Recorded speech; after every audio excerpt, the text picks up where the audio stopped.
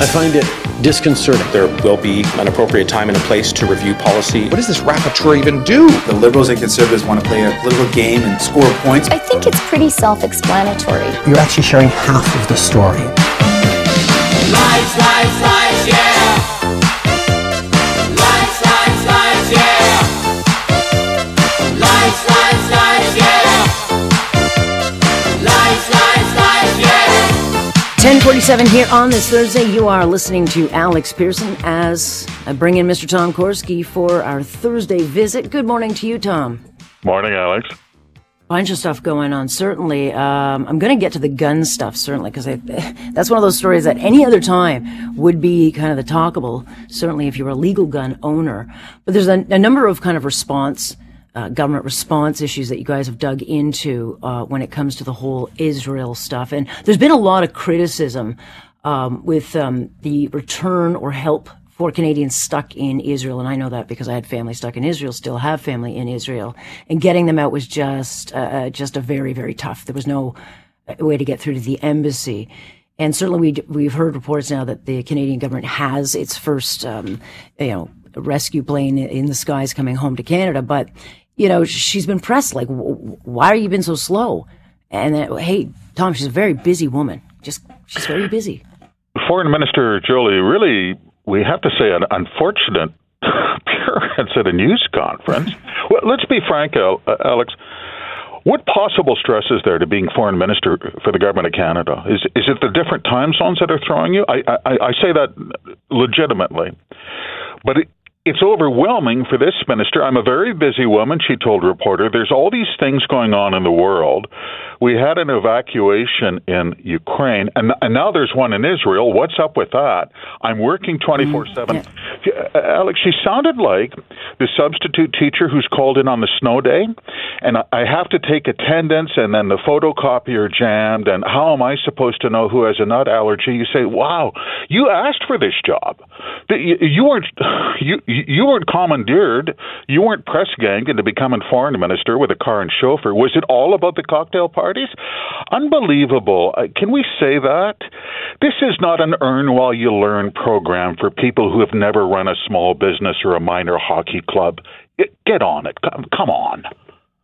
Yeah, I mean, you would think, and I think most people think, you should have learned from Afghanistan. I mean, no one saw this coming because if most Canadians visiting over there knew that this was coming, any intel told them, they wouldn't have gone. And so given what went very, very wrong in Afghanistan, they had warning with this one. It wasn't warning here, but you gotta move. When you see those images and you're the foreign affairs minister or anybody, you're like, oh God, this is like a 10 blaze alarm fire. We got to get on. As so often happens that life is just one damn thing after another. That's right. And it's not like Minister Joly's doing it all by herself. There is an entire department. They do get performance bonuses, and they're filled with self-congratulation. So listen to the radio, and when something happens, get on it. And for some reason, they keep failing that test. Yeah. Well, we'll see. I mean, they are getting people home now, and I get the big concern, obviously, is can they get them out before this whole region is kind of blanketed in violence? But they're coming home now, and that's where we stand. The other interesting takeaway from yesterday with Joly is questions, and I think these are questions that should have been asked a long time ago. When we're talking about fundraising, getting government fundraising, what groups are getting this? And you have to kind of read the devil in the details, and that is the government gives a lot of funding to groups that actually support this crap. Her office had endorsed, according to records, Minister Joly had no comment on this. Her office endorsed a Canada Summer Student Grant to a group called Canadians for Justice and Peace in the Middle East. Alex, if you're of a certain generation, you recall the Irish Troubles. One of the great miracles was peace in Northern Ireland. After the fact, there was very candid commentary. They discovered that the conflict had really drawn out the psychopaths. These were people who enjoyed killing. And the parlay with these people was impossible because they would never stop killing. And you had to deal with that. And yet at the time, there were people who were capable of very dangerous rationalization. And we see that now with the conflict in the Middle East between Israel and its neighbors.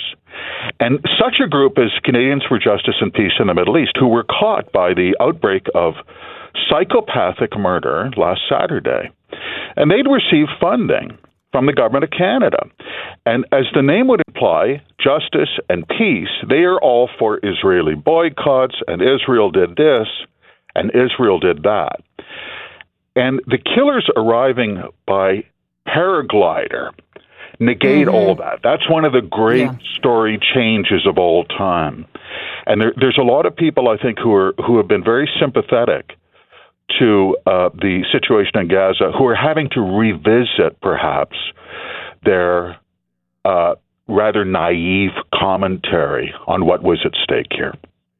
Now, have we heard, by the way, from Miss El Gabaway, the not one word special representing on Islamophobia? Not one word. That is striking, isn't it? Well, a little bit, yeah, it would be, because she's not doing any favors for Muslims, who also those who are not out celebrating, which I think make up, a big portion. They get painted with that, and so you would think that maybe they'd want to get ahead of that. And then we get to, I'm sure they would, they would like this to kind of go away, which I think is what they're trying to make it go away. But this one for gun owners, because Cabinet's pushed its gun control program off to the next parliamentary session. In other words, this buyback program has been delayed till 2025, after the next election. So they kind of they know it's a busy news section, but they're trying to make it look like they're doing something, but they're actually not doing anything other than making it. I think that's a big deal, and regardless of whether you're a gun owner or not. Cabinet has spent 3 years, literally millions of dollars on consultants. They spent 3 years jabbering about that program. Now, the new public safety minister is from around Kent County, New Brunswick. The last public safety minister was from Scarborough. Those are not the same places. That's significant. I've been to Scarborough. I don't think the majority of residents in Scarborough are snowmobilers who chop their own wood. So you have 25 seats in play in Atlantic Canada. Alex, they're worried. When you start throwing out entire programs like this gun buyback, at an estimated cost of $750 million, seriously, the consultants have had a field day with this. And when you make that program disappear in the middle of the night, that's because you're aware there are 25 Liberal seats in Atlantic Canada that you cannot make up anywhere else. And the snowmobilers and the wood choppers, they have a different view on that buyback program than people in Scarborough. Big problem for Cabinet, and the new Minister of Public Safety, LeBlanc, figured it out. Yeah, big problem. Make it go away. Having said that, it's just, maybe they can use all that money and put it back in defense.